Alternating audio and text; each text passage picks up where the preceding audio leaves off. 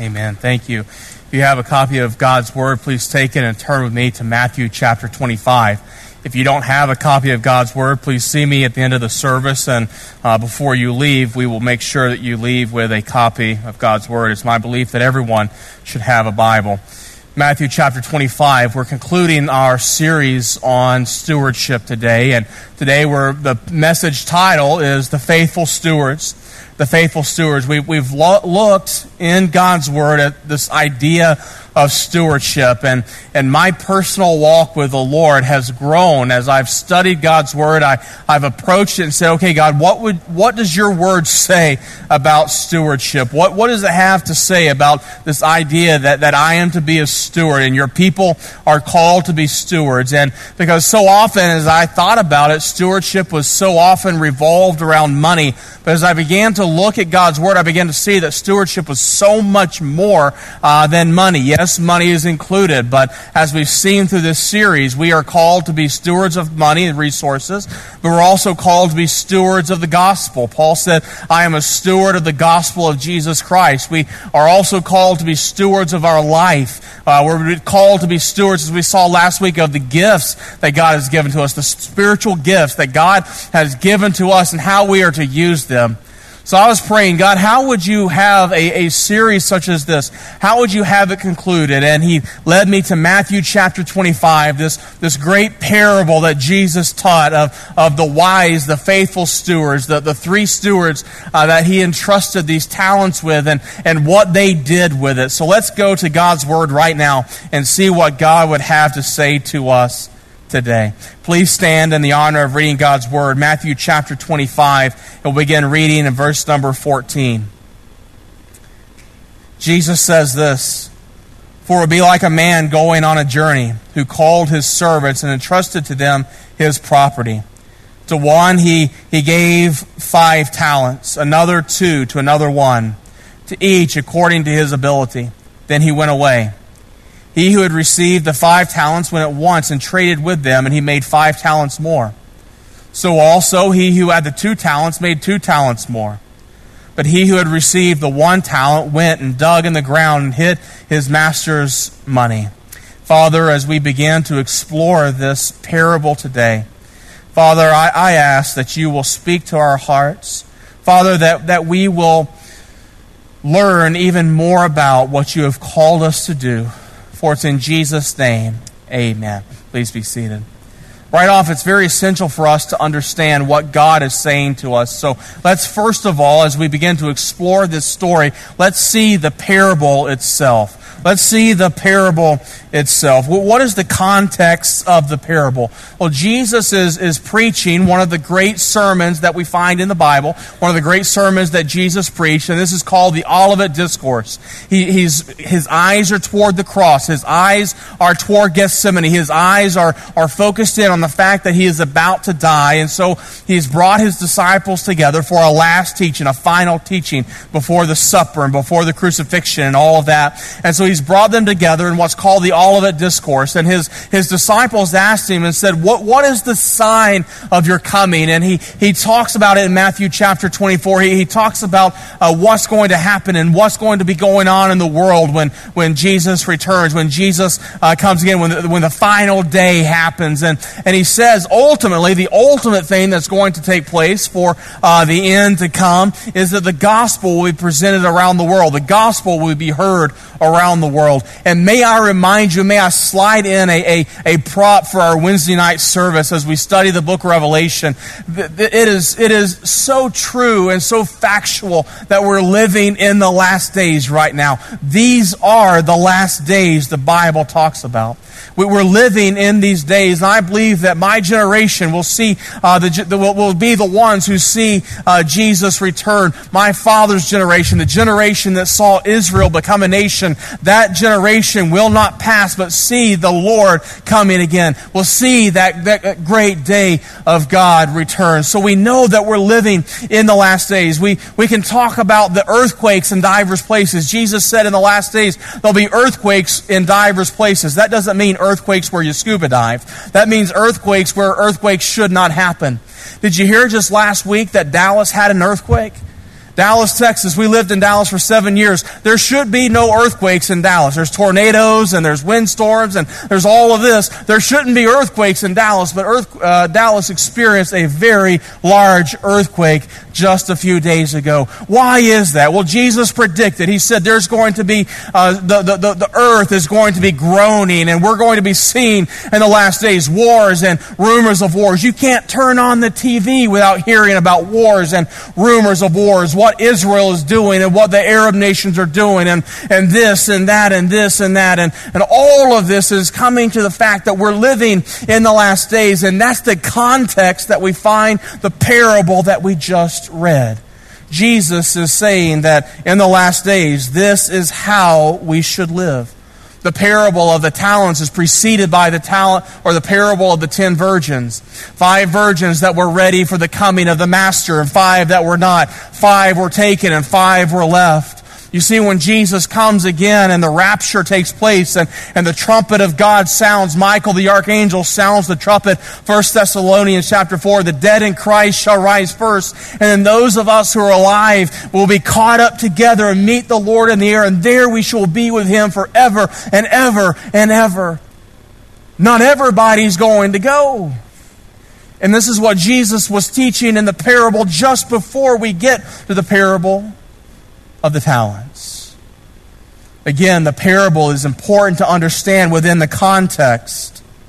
So what is this parable saying? Well, first of all, the parable teaches about a provision from the master. As we live in the last days, as we live in the days where the master is gone, he talks about, I'm going away, but when I go away, I'm going to give a provision to my servants. In fact, the word here in Greek, when you look at it in verse 14, it's the word doulos. It means slaves.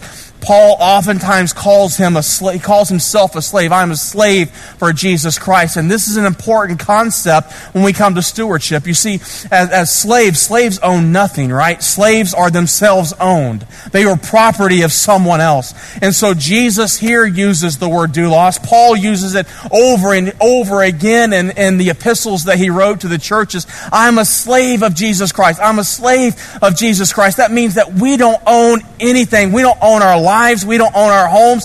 Everything that we have belongs to Him. It's the principle of stewardship. And so we are slaves. We're not owners of ourselves, our lives, or anything. But God owns it all. And He's given us a great provision. We read in verses 14 and 15 that He went away and He found 3 stewards, and He gave one 5 talents, one 2 talents, and one 1 talent. He begins to portion out his estate. Now, a talent, what is a talent? This isn't referring to a talent show. This wasn't 5 guys that could sing and dance on a stage and say, look at my talent. That was not what he was referring to. A talent was a measure of silver. It was worth roughly $384,000. So the one who received 5 talents received just under $2 million. The one who received 2 talents received just over $750,000. Even the one who got 1 talent got a lot of money. He got a lot of resources. The provision was there for him. And the point of it was that the master gave these provisions in order for his servants, the slaves, the stewards, to turn around and use it for his glory, to invest it, to make something of it. And giving out of the master's goods, to then turn around and say, Master, here is what we were able to do with what you so richly gave to us, the provision. But not only was there a provision, but there must be an investment. In order for you to grow the provision, you must invest that provision. The first 2 invested their talents well. In fact, when their master had gone away, he had gone so long that they actually doubled it. The one who received 5 doubled it to another 5. The one who received 2 doubled it to 2. The other one didn't do anything. He didn't invest it at all. He didn't use it all. He buried it. He took something of great value and he hid it away. He sat back and he said, maybe he was saying, I only got 1. Why does somebody else get all this other stuff? You can say, dude, you just got over $300,000. What are you whining about? But yet, how often do we do that? How often do we look at what somebody else has and say, well, if I had that, I could do all of this stuff. We look at somebody else and say, well, look at how God has blessed him, or look at the voice that God has given her. I can't sing like that. I can't preach like that. I'm not comfortable in this situation. God has given all these other talents. Listen, it doesn't matter the number of talents, how much God has given you. You use what God has given you. As they say today, rock what you got. That wasn't in my notes. That was just free there. There's a provision. There's an investment. And then there's also a day of reckoning. When it comes to, the parable teaches us the idea of stewardship. This is stewardship in a nutshell. That with stewardship, there must be a provision. There must be something that is given. And then there must be an investment. You must take what you have received, the provision you have received, you invest it however way that investment looks, and then we must understand that coming out of that investment, there is a reckoning coming, a day of reckoning. Look at verse 19. Now after a long time, the master of these servants came and settled accounts with them. And he had received the 5 talents. He came forward, bringing 5 talents more, saying, Master, you delivered to me 5 talents. Here I have made 5 talents more. His master said to him, Well done, good and faithful servant. You've been faithful over a little, I will set you over much. Enter into the joy of your master. And he also said to the one with 2 talents, he came forward, saying, Master, you delivered to me 2 talents. Here I have made the 2 talents more. His master said to him, Well done, good and faithful servant. You have been faithful over a little, I will set you over much. Enter into the joy of your master. As we focus in now on this idea of reckoning, we see that there was a day where they were having to bring back what God had given them, what the master had given to them, and they were giving an account. The master in this section was pleased. He gave them glowing terms. He said, you have taken what I have given you, and you've multiplied it, and you've used it, and you've invested it. And so on this day of reckoning for you, well done, good and faithful servant. These servants must be so excited. Can you see the smile on their face when their master came back? And they said, look, you gave me almost 2 million. I've doubled it, and here's another 2 million. Look at what has happened with what you've given me. And I don't take any credit. I am a slave. I only give credit to the fact that you give me the ability to do all of this. But there was another servant who didn't fare as well. Verse 24 said, He also who received the 1 talent came forward, saying, Master, I knew you to be a hard man, reaping where you do not sow and gathering where you scattered no seed. So I was afraid. I went and hid your talent in the ground. There's a sermon in this right here, that because you understand the master is God himself.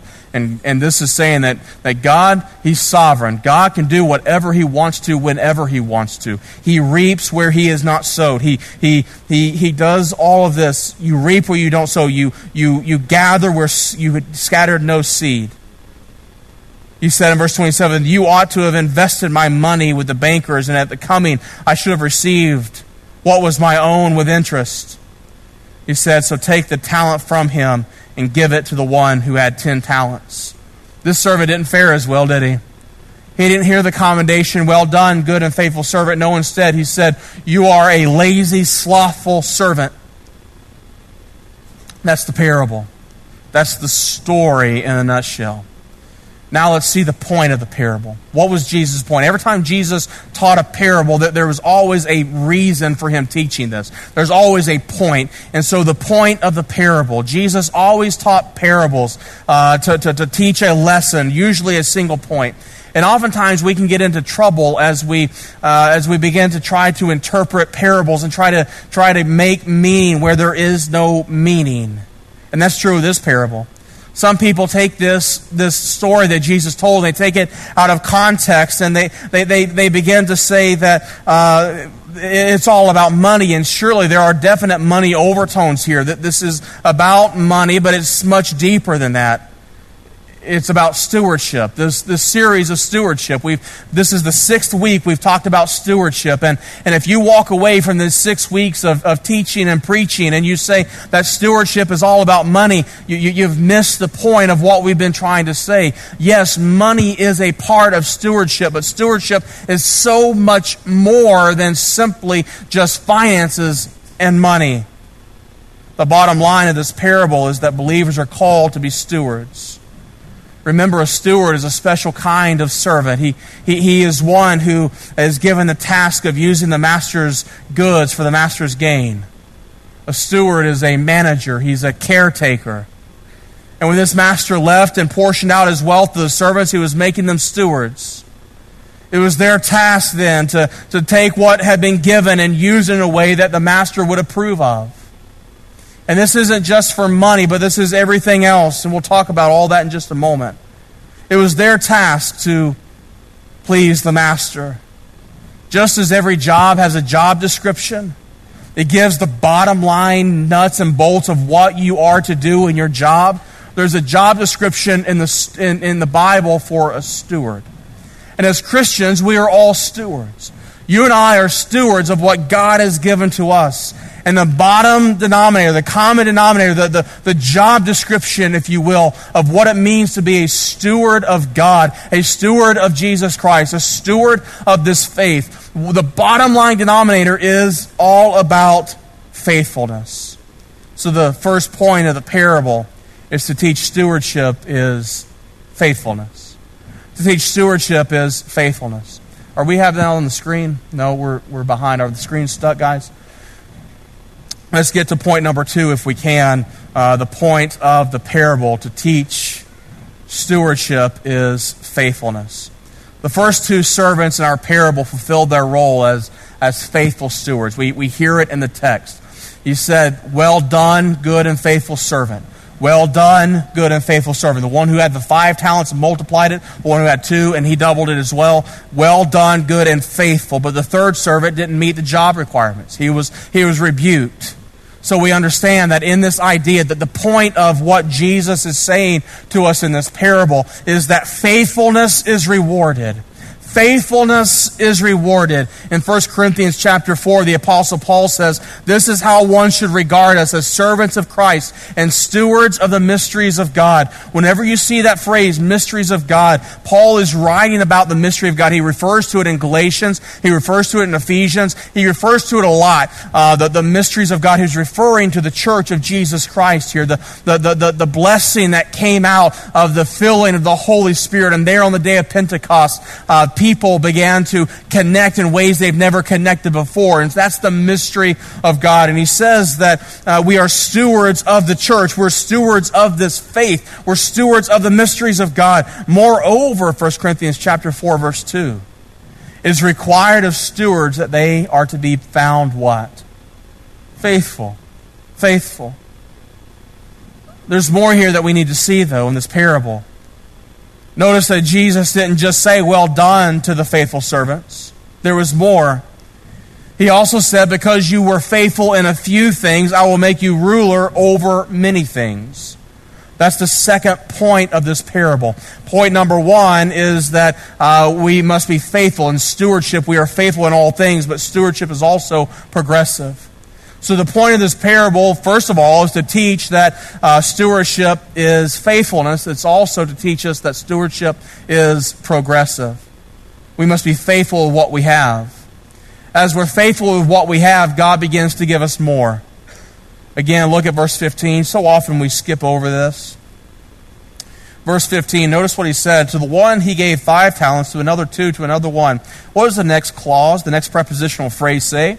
He said, to each according to his ability. You know what that says? That says the master was taking stock on each of these 3 stewards before he went away. He knew the one who should get 5 because he had proven himself over time. He knew the one who should get 2 because he had proven himself in that area over time. He also saw that the one who was going to be lazy was going to get the least.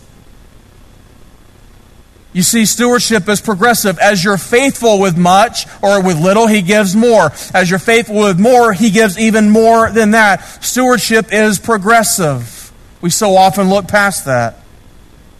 You see, even before the Master left on the journey, He was taking stock of their heart. He could see the posturing of their heart, even in the small things. As we begin to think about this, let's not think of this parable. Let's not correlate what He's saying here, because this is so easy to do. Let's not correlate with this parable that if you're rich, that means you're blessed, and if you're poor, that means you're cursed. That's not the correlation we get from this. Again, stewardship is not about money. We don't give in order to get. This is not a wealth and health gospel that we're preaching here. The first job I ever had was, I was 14 years old. I had to start work because my parents got a divorce. I had to work in order to make money to help my mom pay for the house so we didn't lose the house. So at 14 years old, all my friends were out playing and doing other stuff. I was working. My job, it was a glamorous job. I worked at the Great American Cookie Company in Bell's Outlet Mall in Pigeon Forge, Tennessee. Now, when I first started out, they didn't make me a manager. I thought they should have. Don't you know who I am? I strutted my 14-year-old body in there. Don't you know how much I know? But you know what I did? You know what my job was? My first job was to stand outside and hold a flimsy, fake golden tray and say, "Would you like a sample? Would you like a sample? Would you like..." That was so demoralizing. There was this girl that I thought was the prettiest thing. And she worked across the way at the toy store, and my face would just turn red because I thought, this is so demoralizing. I actually loved it when the owner said, "Here," and I had to dress up like this big, massive cookie, and I was happy because you couldn't see my face anymore. You didn't know it was me. Would you like a cookie? To this day, I can't eat at that place.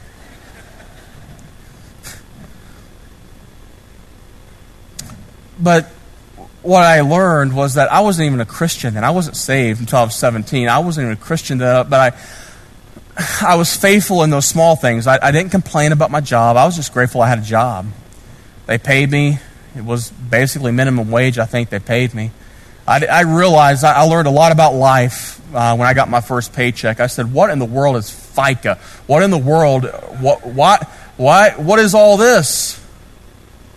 I earned this amount. I should be getting this amount. I learned very early on, you got to pay taxes. Render to Caesar the things that are Caesar's. But I was faithful in a few things. I was faithful, and as I was faithful in those few things, this is true in the business world. We understand this, right? What Jesus said here, that when you're faithful in a few things, then you'll get more and more and more. That's what Jesus said. That's true in our life. We know, we understand this principle, right? We've experienced this principle. If you're a manager at your place and you have a knucklehead who works under you, who just doesn't get his job done or doesn't get her job done, are you going to give them more responsibility? No, you're not going to, because they're not faithful in the small things. But as they're faithful in the small things, you're going to give them more and more and more. This is a principle in life that we understand, but it's also a principle for God, and we so forget that. Instead, what we do is we focus on what we don't have and what other people have. And we try to keep up with the Joneses, and we don't even like the Joneses. But we've got to keep up with the Joneses, so we spend ourselves into debt so we can have a car like them, so we can have a home like them, so we can have clothes like them, and we spend and we spend and we spend, and we get so focused on stuff that we shouldn't be focused on. We're not faithful with what God has given us. And a lot of times we moan and groan with what God has given us. God, you didn't give me the good looks, or you didn't give me the voice, or you didn't give me, I'm too short, or I'm too tall, or I'm too plump, or I'm too skinny, or this or that. We always come up with excuses. And God is saying, I have so blessed you. Even if He's only given you one talent, that's a whole lot of stuff. Now, we don't know this to be true, but the one who got the one talent, all we know is that he hid it, he buried it. The concept here is that he was out of fear. He may have looked at those other guys and said, they got more. I'm just going to bury this. I'm just going to go along my way, and I'm just going to be happy with what I got. In life, we do that so often. We walk backward and we're not progressing, and God wants us to progress forward. We can't understand this parable to say and equate that if you're wealthy, that means you're being blessed, and if you're poor, you're being cursed by God. Why is that? Because some of the most honest, faithful, God-fearing Christians that I know, and a lot that you know, don't have two nickels to rub to their name, but they're faithful servants of God.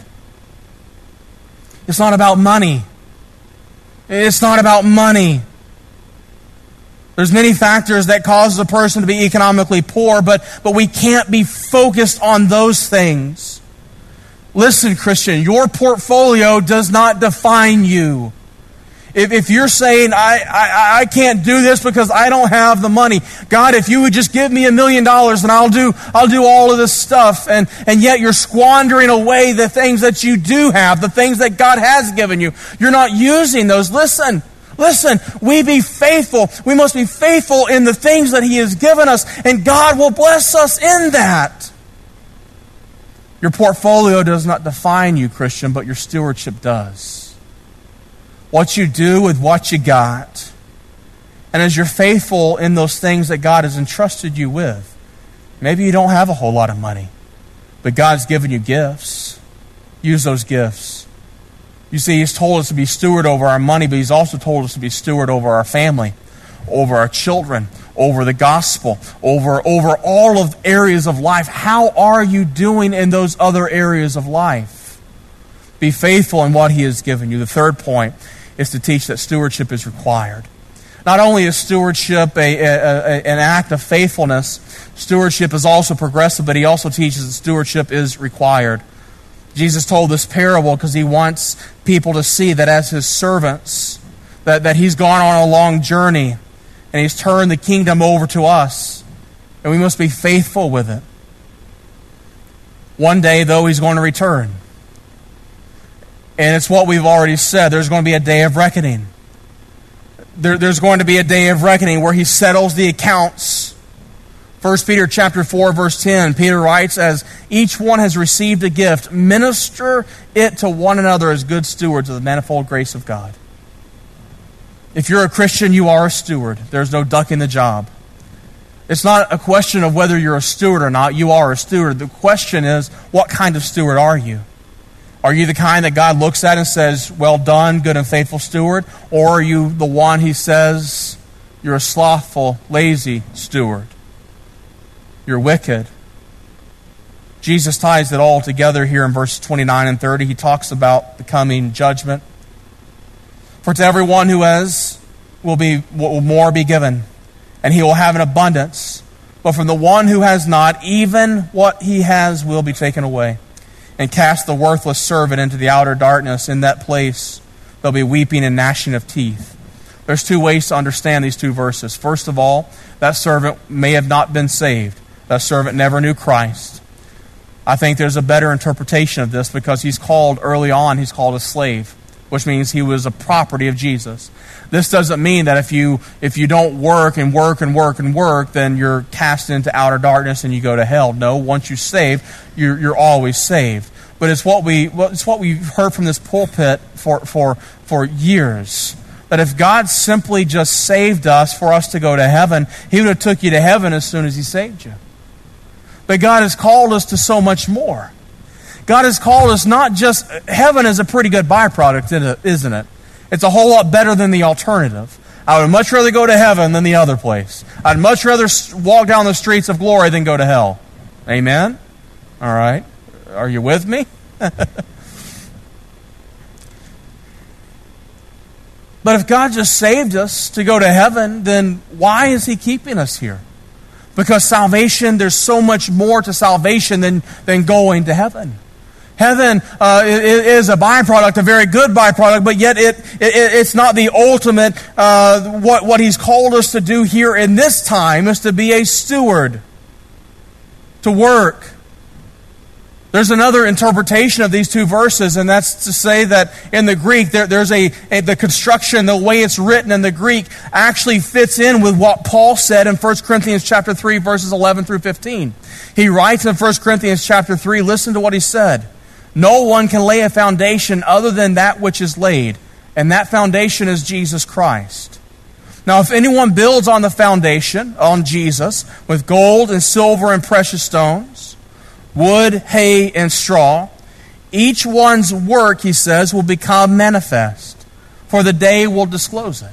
So what Paul is saying, he said the foundation is Jesus. As Christians, all of our foundation is Jesus Christ. We're standing on the rock. We're standing on the solid rock, which is Jesus. And everything we build upon Jesus. If you're a Christian, you can't help but to build on Jesus. Jesus is your foundation. He is your rock. But we all build with different materials. Some of us are building with gold and fine things, the gold and the silver and the precious stones. But unfortunately, there are Christians who are still building on this foundation, but they're using wood and hay and stubble. And he said on that day will disclose it, because it will be revealed by fire. That day when he comes, the day of reckoning.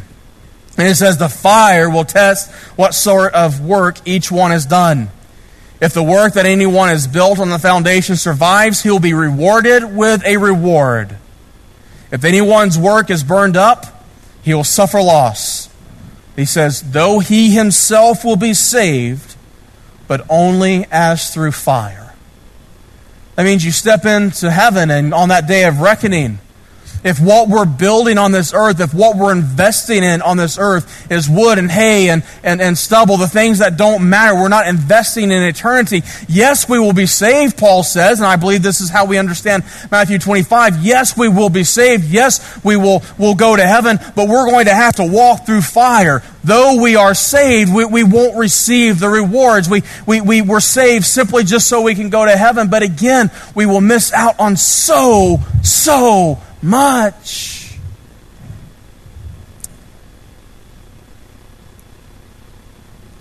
In preparing this message, God placed on my heart something that happened to me several years ago, something I've never forgotten. I've tried to forget it, but I can't forget it. It's etched in my soul, in my spirit. Have you ever had those life-changing moments that get etched in your heart, and from time to time they're brought back up, and God uses those? Maybe it's a thorn in the flesh. I don't know what this is, but still yet God uses this to humble me and to remind me of what I should be doing, of the day of reckoning, and that I should be a steward. I learned this principle early on. Growing up, my best friend in the world was Nick, and Nick was a good friend. We played football together. We played soccer together. We did everything together. And as I grew up, when I turned 17, I found the Lord, or I should say the Lord found me. And I was running as far as I could from Him, but He found me, and He called me, He saved me, and my life changed. And the things that I used to do, I no longer did. The way I used to talk, my talk changed. And the places I went changed. Everything changed. And I looked around me, and I didn't have any friends around me anymore. Nick was nowhere to be seen. Broke my heart. But I was dedicated to the Lord. He called me to preach. Got married. Moved to Dallas for seminary, Fort Worth. And went home 1 week to see family. And I was driving down the Parkway. If anybody's ever been to Pigeon Forge, you know what I'm talking about. The Parkway, the 6-lane Parkway with the median in between. I was driving down the Parkway. I look over and I see a bunch of guys that I thought I recognized. They were stumbling. They were obviously drunk. I looked closer, and I saw that one of them was Nick. Not seen him in years. God spoke to me and said, Wesley, pull this car over and go talk to Nick. Get him in your car and take him home. I didn't do it. I had something more important to do. You say, well, what was it? I don't even remember where I was going. That tells you honestly how important whatever it was that I was going to do. It wasn't really that important. But I thought in my simple mind, well, all these guys, they'll make fun of me. They'll call me a Bible thumper. He's just going to reject me. I'll just do it another time. I'll call him when I get back to Texas and just try to reconnect with him and rekindle a relationship with him. Get back to Texas, and I find out the week after we got back from Tennessee, got back to Texas, and I got word from my mother. She called me and said that Nick was with his friends up at the Sinks. The Sinks are a place up in the mountains, the Great Smoky Mountains, where you go and you jump off this big cliff and you jump into the water and you dive. Nick was drinking, and he slipped on the rock, fell and hit his head, and he fell in the water and died. I tell you this story because when I heard that, yes, my heart sank because my friend died. But my heart also sank because I thought, God told me to stop and to talk to this young man. God told me to stop and to try to pull this out. And so my mind began to play games, and I thought, what if this? What if this? What if this? And God placed on my heart, and I truly believe that this is what we're going to experience. This is the going through fire. For those of us who are building wood and hay and stubble here on earth, Paul says we will be saved, yes, but you're going to be saved through fire. It's not going to be pretty. It's not going to be fun, because we're going to see all of the missed opportunities that we had here on this earth. And as I shared this story with you, I know that you have stories as well. We all fail God. We all mess up. God tells us to do something, and we say, I don't have time for this. I don't have enough money. God, you want me to give how much to the Boatwright Center? There's no way I can write that check. What if this happens? What if that happens? God, there's no way I can give this, or I can do this, or I can go there. What about this, and what about... And we begin to build excuse after excuse after excuse. Remember this, that stewardship is required of all of us. And we can't just put on the Jesus hat when it's comfortable for us. But as a life, the life of a steward, I want to give you 4 takeaways that I hope that you take away from this whole series, and then we'll be finished. As we think about stewardship, there's 4 things I have gleaned from this series, this 6 weeks of stewardship, that I want us to hold on to. The first thing is this: we must give generously. We must give generously. The Bible says in the book of Leviticus that the tithe is the Lord's. We talked about the tithe, and the tithe is not law, the tithe is a principle, and the tithe is where every Christian should start. It's the beginning point, it's not the ending point. It's where we should begin. If we can debate all day long whether the tithe is law or not, but the fact is, God would not require for Christians something less than what He required of the Jews. And so He requires the tenth, the tithe, the first tenth is the foundation. But then we give above and beyond that tithe to give generously. And stewardship is to give generously. And that's not just the money. The tithe is just not money, but the tithe is of our time and of our resources and everything. Give generously. Number 2, give faithfully. We go back to that principle we learned, first things first. Seek first the kingdom of God and His righteousness, and all these things will be added unto you. Let the first check come, the first check of your income, in keeping with this principle, the first check, the first tithe, is the first tenth. The book of Proverbs tells us that we're to honor the Lord with our substance, with our possessions, with the first fruits of our increase, the first fruits. Remember we said that Cain and Abel, they both offered a tithe. They both tithed. But God found Abel's sacrifice acceptable because it was the first tenth, it was the best. Cain's was rejected because his tenth was the bottom tenth, it wasn't the best. The tithe belongs to the Lord, it's the first tenth. Tithe of your time. What time of your day, what hour of your day are you giving to God?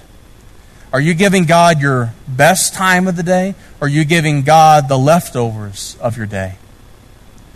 You see, the principle of stewardship goes so far beyond money, it's uncanny. And if you're not giving God your best, think about what He has done for us. We should come to God. If your best time is in the morning, you need to be spending that time with the Lord. If you're a night owl and that's the best time, you need to be spending your best time. That's tithing your time. The best, the first, the best. Be faithful. Number 3, give willingly. Every gift that we have, every possession that we have comes from God, doesn't it? Everything that we own, we really don't own. It all belongs to Him. Truth be told, God doesn't need my money. God doesn't need my time. What God demands is my heart. And when God has my heart, then He's going to have my wallet. He's going to have my marriage. He's going to have my children. He's going to have my home. He's going to have my career. He's going to have my life. He's going to have everything. When we give God our heart, He takes everything. But so often we hold certain things back. You know, I truly believe that when we go to heaven, when we step into heaven, there's going to be people who are going to come up to us. And they're going to say, thank you. And you're going to say, thank me? I don't even know who you are. Who are you? And they're going to say, no, you don't know me, but you gave. You gave money to your church, and the church used that for a mission that brought the gospel to my homeland and to my tribe. And I heard the gospel, and because you gave, I heard the gospel, and I am here now because you gave. Thank you. Scores of people, hundreds of people, thousands of people, perhaps millions of people who hear the gospel because we give. Something that we do, something as simple as giving resources, giving finances, and how the gospel goes out, and how people hear because we are faithful in those things that God has called us to do. Paul said this. He said, when I get to heaven, my reward is going to be you. He didn't say that my reward was heaven. He said, my reward is you. When I get to heaven, my reward is you. I heard Billy Graham told a story on himself. He said this was early on in his ministry, early on in his life. He was in a church. He was in a camp meeting. This was before he became Billy Graham. And he was in a smaller context. And he said that it came time for the offering. And they were passing the offering plate. And he said he dug in his pocket. He said that, I knew in one pocket I had a $1 bill, and another pocket I had a $100 bill. And he said I was trying to go in the pocket with the $1 bill. He said, so I went in my pocket, and I was messing, and I finally got it out. And he said that I looked down, and it was the $100 bill. He said people were looking at me, so I couldn't put it back in my pocket and go in the other pocket and get the dollar. He said the plate was coming. So he said I just put that $100 bill in there and just let it go. And he said, after the service was over, Billy was telling on himself here. He said after the service was over, he went to his sweet wife who's in heaven now, Ruth. And Billy said to his wife, he said, I meant to give that $1, but I gave that $100 bill. So I guess that since I gave that $100, God will bless me even more. And she said, no, Billy, you're not going to get credit for $100. You're only going to get credit for $1 because that's what you intended to give. How true, though. It's not about money. It's about the heart. And if our heart is misplaced, if we have a misplaced heart, then it doesn't matter what we do. God doesn't need our money. God doesn't need our time. He's God, right? He owns it all.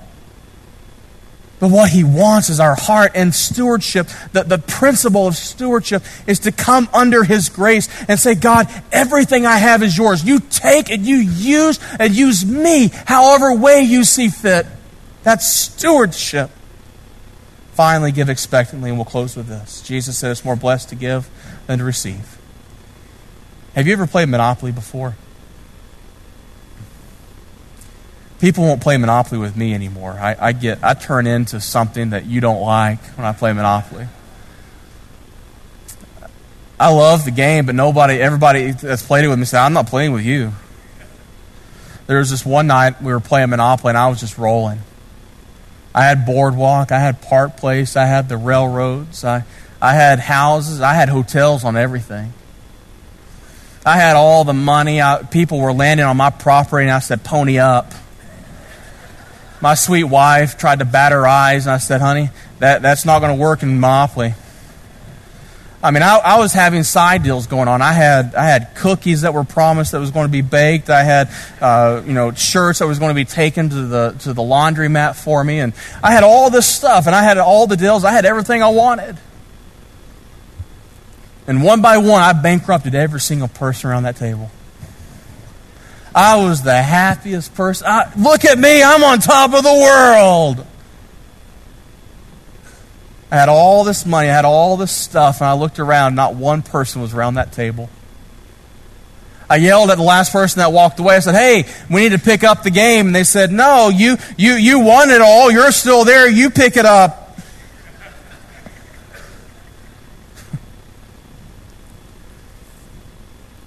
So I was, late at night, putting up all the money because, I had mixed the 500s with 100s, and I was throwing them in the air, saying I'd raining money. I told you don't want to play Monopoly with me. I had a mess. There I was, picking all that stuff up, putting those hotels and those houses back, put it all in the box, and put it back in the closet. I was reading the other day, James Dobson was talking about Monopoly, and he said, talking about a game like what I experienced that day. He said, there are a lot of people that live and die like that Monopoly game. They accumulate all the stuff. They're throwing money up in the air and say it's raining money. They're building houses. They've got properties. They've got this. They've got that. They're making side deals. They've got all the stuff. But when it's all said and done, they're left alone. It's all put in a box and it's put away. And it really, really, at the end of the day, doesn't matter at all. What are you building, Christian? Are you just playing a game? Are you just building up wood and hay and stuff? Or are you truly investing in eternity? Are you investing in what matters? Are you giving enthusiastically? God said, I love a cheerful giver. Charles Studd once said, there's only one life and it'll soon be past. Only what's done for Christ will last.